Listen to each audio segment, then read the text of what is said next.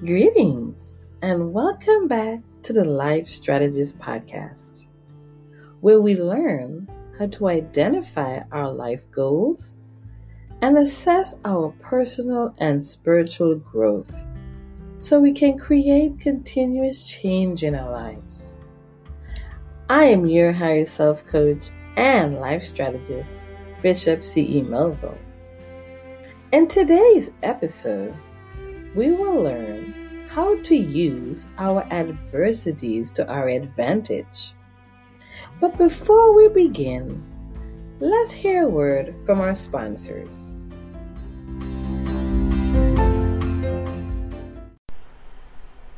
If you haven't heard about Anchor, it's the easiest way to make a podcast. And guess what? It's totally free. They have creation tools that allow you to record and edit your podcast right from your phone or computer. Anchor will also distribute your podcast for you so you can be heard on platforms such as Spotify, Apple Podcasts, and many more. You can also make money from your podcast with no minimum listenership. Isn't that awesome? It's everything you need to make a podcast all in one place. So what are you waiting for? Download the free Anchor app or go to anchor.fm to get started.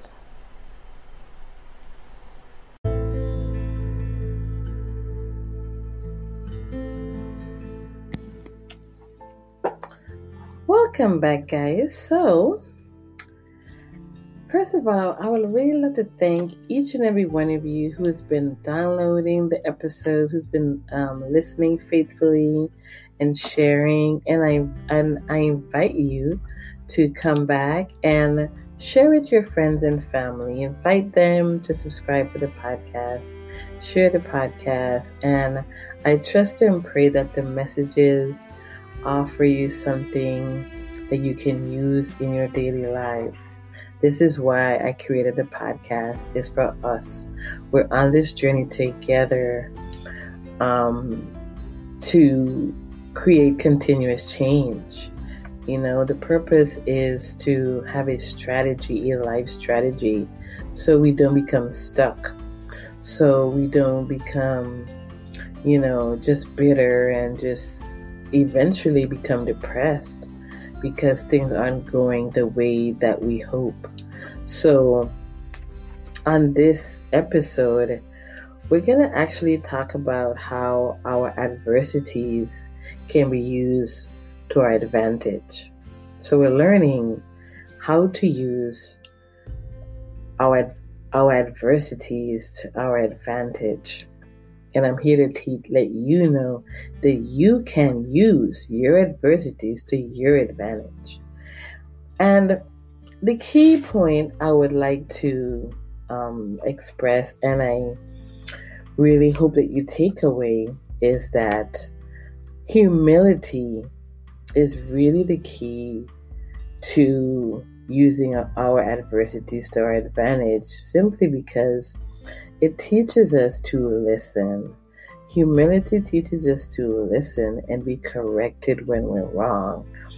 It offers us an opportunity to step back, to breathe, to be calm, and really look at what is going on with an objective eye, and just explore the many ways that we could have done better, or how we can do better when another opportunity arrives.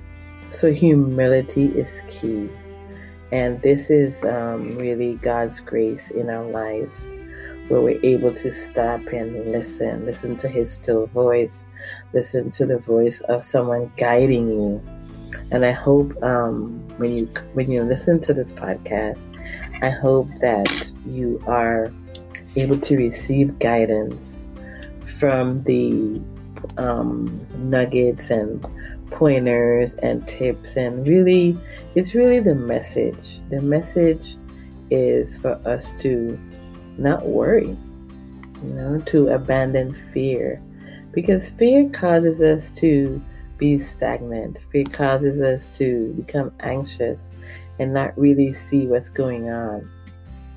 So humility is key. And I really would like to also point out that our adversities aren't the enemy in our lives. It's really how we choose to react. And by how we choose to react, we let the enemy know that you're not going to win today. This is not going to get me down. It's not going to phase me. It's not going to disrupt my flow of thought, my flow of action. It's not going to hinder my progress and my success. So it's really how we react to adversity. And of course, that comes with maturity. That's why we have to assess our personal and spiritual growth. And if you're a person of a particular age, you would have had time to do that. If you're younger, if you're in your teens or 20s, it's a time where you don't have very much patience, usually, because you have your peers looking at you, or you're looking at them thinking that you need to be them and you need to do so many things in a hurry. You need to accomplish X, Y, Z. So when stress comes or things don't go your way and tragedy hits you, unexpected tragedies come from all over, right? So when it hits you, you're not prepared. You don't know how to handle it. But it's only until you go through it. So by being humble and just really learning, it's a learning curve. It's a process. Learning to be patient in adversity, to be faithful in adversity, to be hopeful. It doesn't happen overnight. So I'm one of these people who's going to remind you of it, because I had people reminding me of it along the way. And without that, I don't know where I would be. So by, discussing these things as they come up, and I invite you to send me your messages, any questions you may have, any particular topic you may want to discuss here on the podcast, where we can just flesh it out together and come up with a strategy to help you experience a change, to help you move on, to help you, achieve the life goal that you set. So that's what I'm here for. I'm your higher self coach. I'm also your life strategist. I'm here to hold your hand and just walk you through it. If you need someone to talk to, someone to listen, to flesh it out, to get to the meat of it. And you'll also have to be willing to dig deep and to be honest, and not just be vague about what's going on. Because let's face it, we all go through the same things, just maybe just at different times in our lives. Or you may think that what you're going through is so alarming and no one else has gone through it. Well, that's not true. And chances are some people are even experiencing, situations worse than you. So just hang in there and know that you're not alone. I would like to share my story with you, just a little bit of my life where I've experienced so much adversity and tragedy, and just really walk you through my experiences as a young girl. It's kind of like a big overview of my life, as we get to know one another better and over time. So a lot more will be revealed. But I would like to share with you one of the biggest life change I've experienced. And I'm still here, right? So that should tell you that I was able to overcome. So here goes. So when I was 8 years old, my foster mother tells me that she isn't my real mother. So some of you may not know this, but I grew up in foster care. So I'm 8 years old. This is what's happening in the life of an 8-year-old girl. I find out that this woman who I've known thus far, who's created me, dried my tears, prayed for me, prayed over me, and, fixed me the best meals and gave me the best hugs. She is my real mother.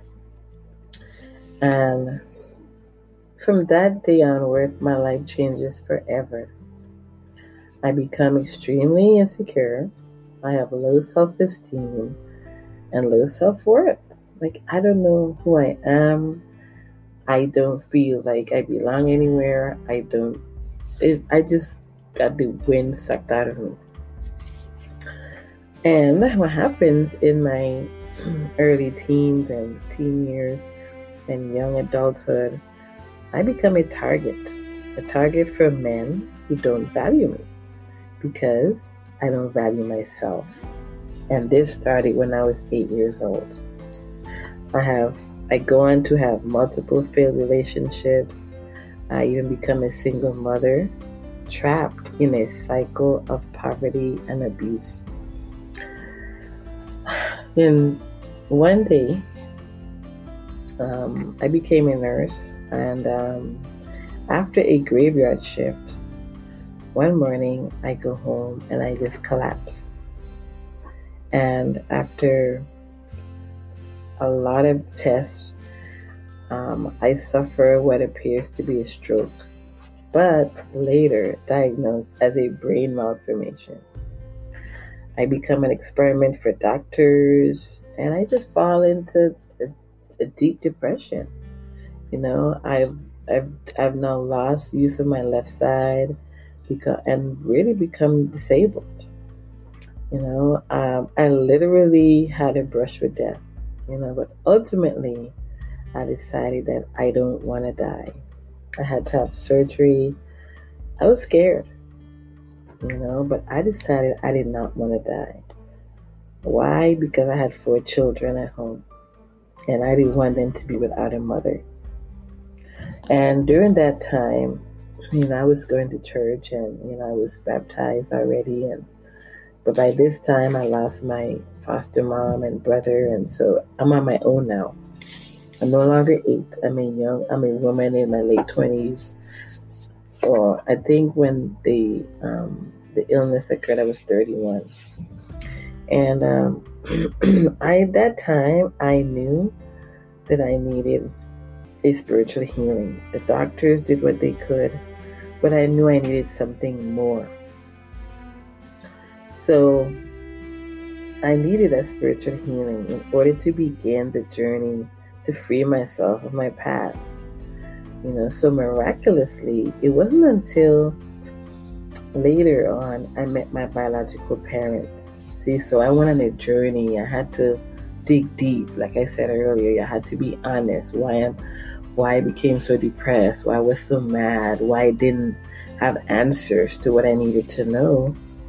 So I met my parents, and after that, those years, which were some very difficult years because I had to face some harsh realities, I finally understood more about myself and why I attracted unhealthy relationships, and not just relationships with men, but with female friends, just in general, because I just didn't value myself. I wanted to please people. The strategy that I had before I graduated high school, I just went off that plan. I just totally went off the path. And as I got older, because the peer pressure is now on. I'm supposed to do this by this age, that by that age, but yet I didn't clear up my childhood. I didn't reconcile everything. So the plan couldn't work.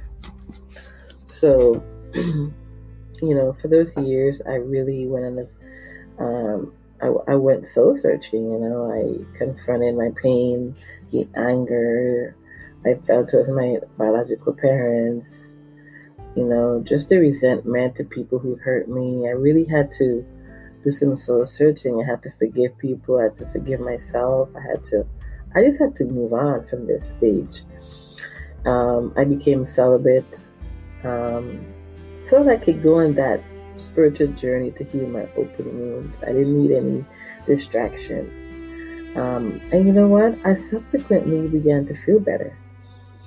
I returned to school, and this time to seminary. to become a minister. Who would think?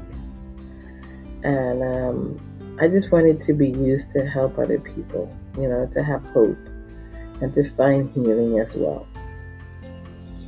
And today I'm now a person who knows that they are loved. I'm able to receive love.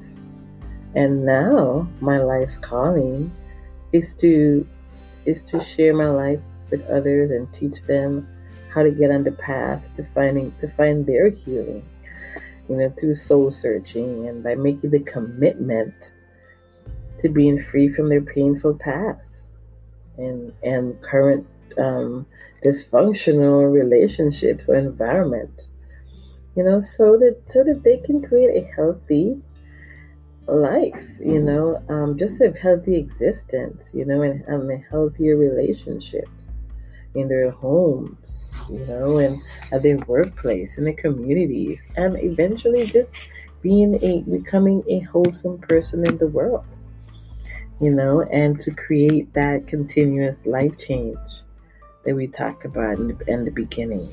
So that's basically an overview of my life. And that's,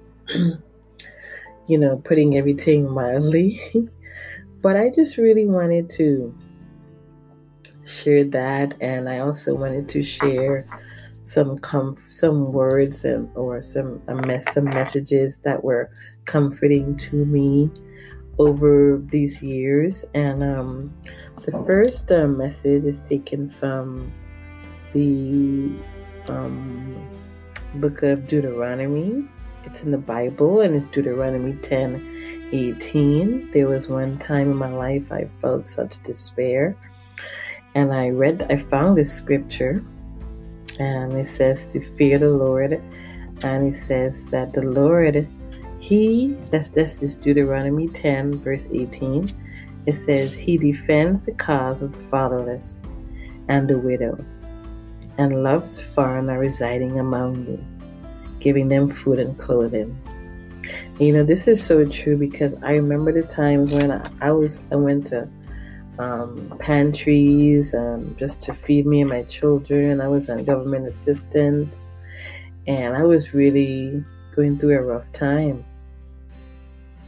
But the Lord promised to take care of the fatherless, and the widows and His children, and that's so comforting. And the same book of Deuteronomy, there's another scripture that I found very comforting, and it's in Deuteronomy chapter 14 verse 29, that says, so that the Levites who have no allotment or inheritance of their own. The Levites were the priests. Those are the royal priesthood of Israel, the tribe of Levi, and they were the priests, but they didn't have any allotment or inheritance, because their only role was to minister to God and to the people, and to teach the people how to worship God. So that was their own. They weren't concerned with material things, so they didn't get an inheritance because they didn't need one. God was their inheritance. And I'm saying to you that God should be your inheritance too. And so verse 29 says, Deuteronomy 14 verse 29 says, so that the Levites who have no allotment or inheritance of their own, and the foreigners, the fatherless, and the widows who live in your towns may come and eat and be satisfied, and so that the Lord your God may bless you in all the works of your hands. Isn't this comforting? So these are the type of scriptures that really comforted me during the time, especially when I realized that I wasn't raised by my real parents. They were very comforting. Another scripture I found was Psalm chapter 10 and verse 14, and it reads, but you, God, see the trouble of the afflicted. You consider their grief and take it in hand. The victims commit themselves to you. You are the helper of the fatherless. Wow, this is so profound. This scripture right here offers so much hope to people who are afflicted, who are grieving. But the key word here is to commit ourselves to Him, and He will help us. We have to surrender. We have to be humble, like we talked about. The humility allows us to stop and listen and receive from God. A lot of time we don't receive from God because we're so prideful. We don't want to ask for help. And sometimes it's because we've been hurt. People have abused us and taken advantage of us, and we don't want to ask, but we have to ask. We just need to know who to ask. And sometimes the Lord sends people without you even asking. So this is very comforting. That was Psalm 10:18.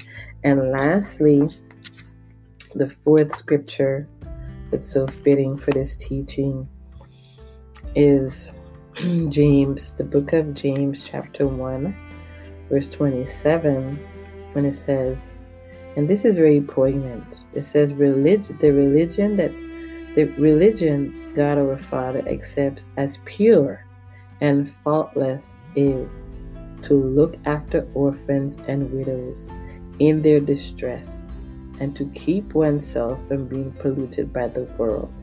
This is so profound for those of you who have went to the church for help and felt abandoned and abused and misused and ridiculed and just talked about. Just remember that the only religion that's acceptable and pure is to look after orphans and widows in their distress, and to keep oneself from being polluted. So even Christians or people who are believers, I really admonish you to really be careful waving religion around, especially when you have people who are in need, the fatherless. People have no father. Their parents have abandoned them. And these are the scriptures that really helped me overcome my adversities, or the root of all my adversities, I would say. And again, the key is to find the root of your adversity, because that is the only way we can use it to our advantage, by understanding what happened, by facing the difficulty, by being calm and seeking God so He can help those who help us, or help those who are afflicted. And the key here is to remember that you're not alone. I'm not alone. There was one point I thought it was, but I believed I was, but I really wasn't. And I had people to tell me that I wasn't alone. So I'm here to tell you, if you're going through something, whether it's a health issue, a spiritual issue, which is everything, is a spiritual issue. If you're going through a marital issue, a health issue, relationships with your employer, employee, with your child, at work, you're just grief-stricken by what's happening in society, and you feel anxious by what's going on in the news and the virus, and people are just dying left or right. Know that you're not the only one feeling this way. But if you commit yourself to God, if you give Him your time, if you let Him know what's on your heart, and you believe, and you're not allowing yourself to be polluted by the world, He will help you. You will receive the help that you need. You will receive the word. So I'm praying right now that this word has helped you, that you know that you can get through whatever you're going through. But you must believe. You must wholeheartedly believe. You can't doubt. You can't have fear. You can't doubt. Otherwise, you will not receive what you ask for. So many times, we fool ourselves to think that we're fully committed. We believe God is going to heal us. We believe God is going to do X, Y, Z. And it doesn't happen. You know why? Because if you really search our hearts, we really doubted God. We relied on the doctor. We relied solely on man. We relied solely. There's so much the doctor can do. When the doctor closes you up or writes you that prescription and goes back to his home or his office, you're on your own. What are you thinking during this time? What are you hoping for? Are you conflicted? Are you saying, but the doctor says that the doctor did his part? But what are you doing? Are you believing for your healing? Are you changing your lifestyle? Are you praying more? Are you believing? Are you doing whatever you're supposed to do to be healthy? Are you eating the right foods? Are you resting? Are you getting enough sleep? It is so many things that we don't do. We don't do it well. Instead, we lie up at night and we worry.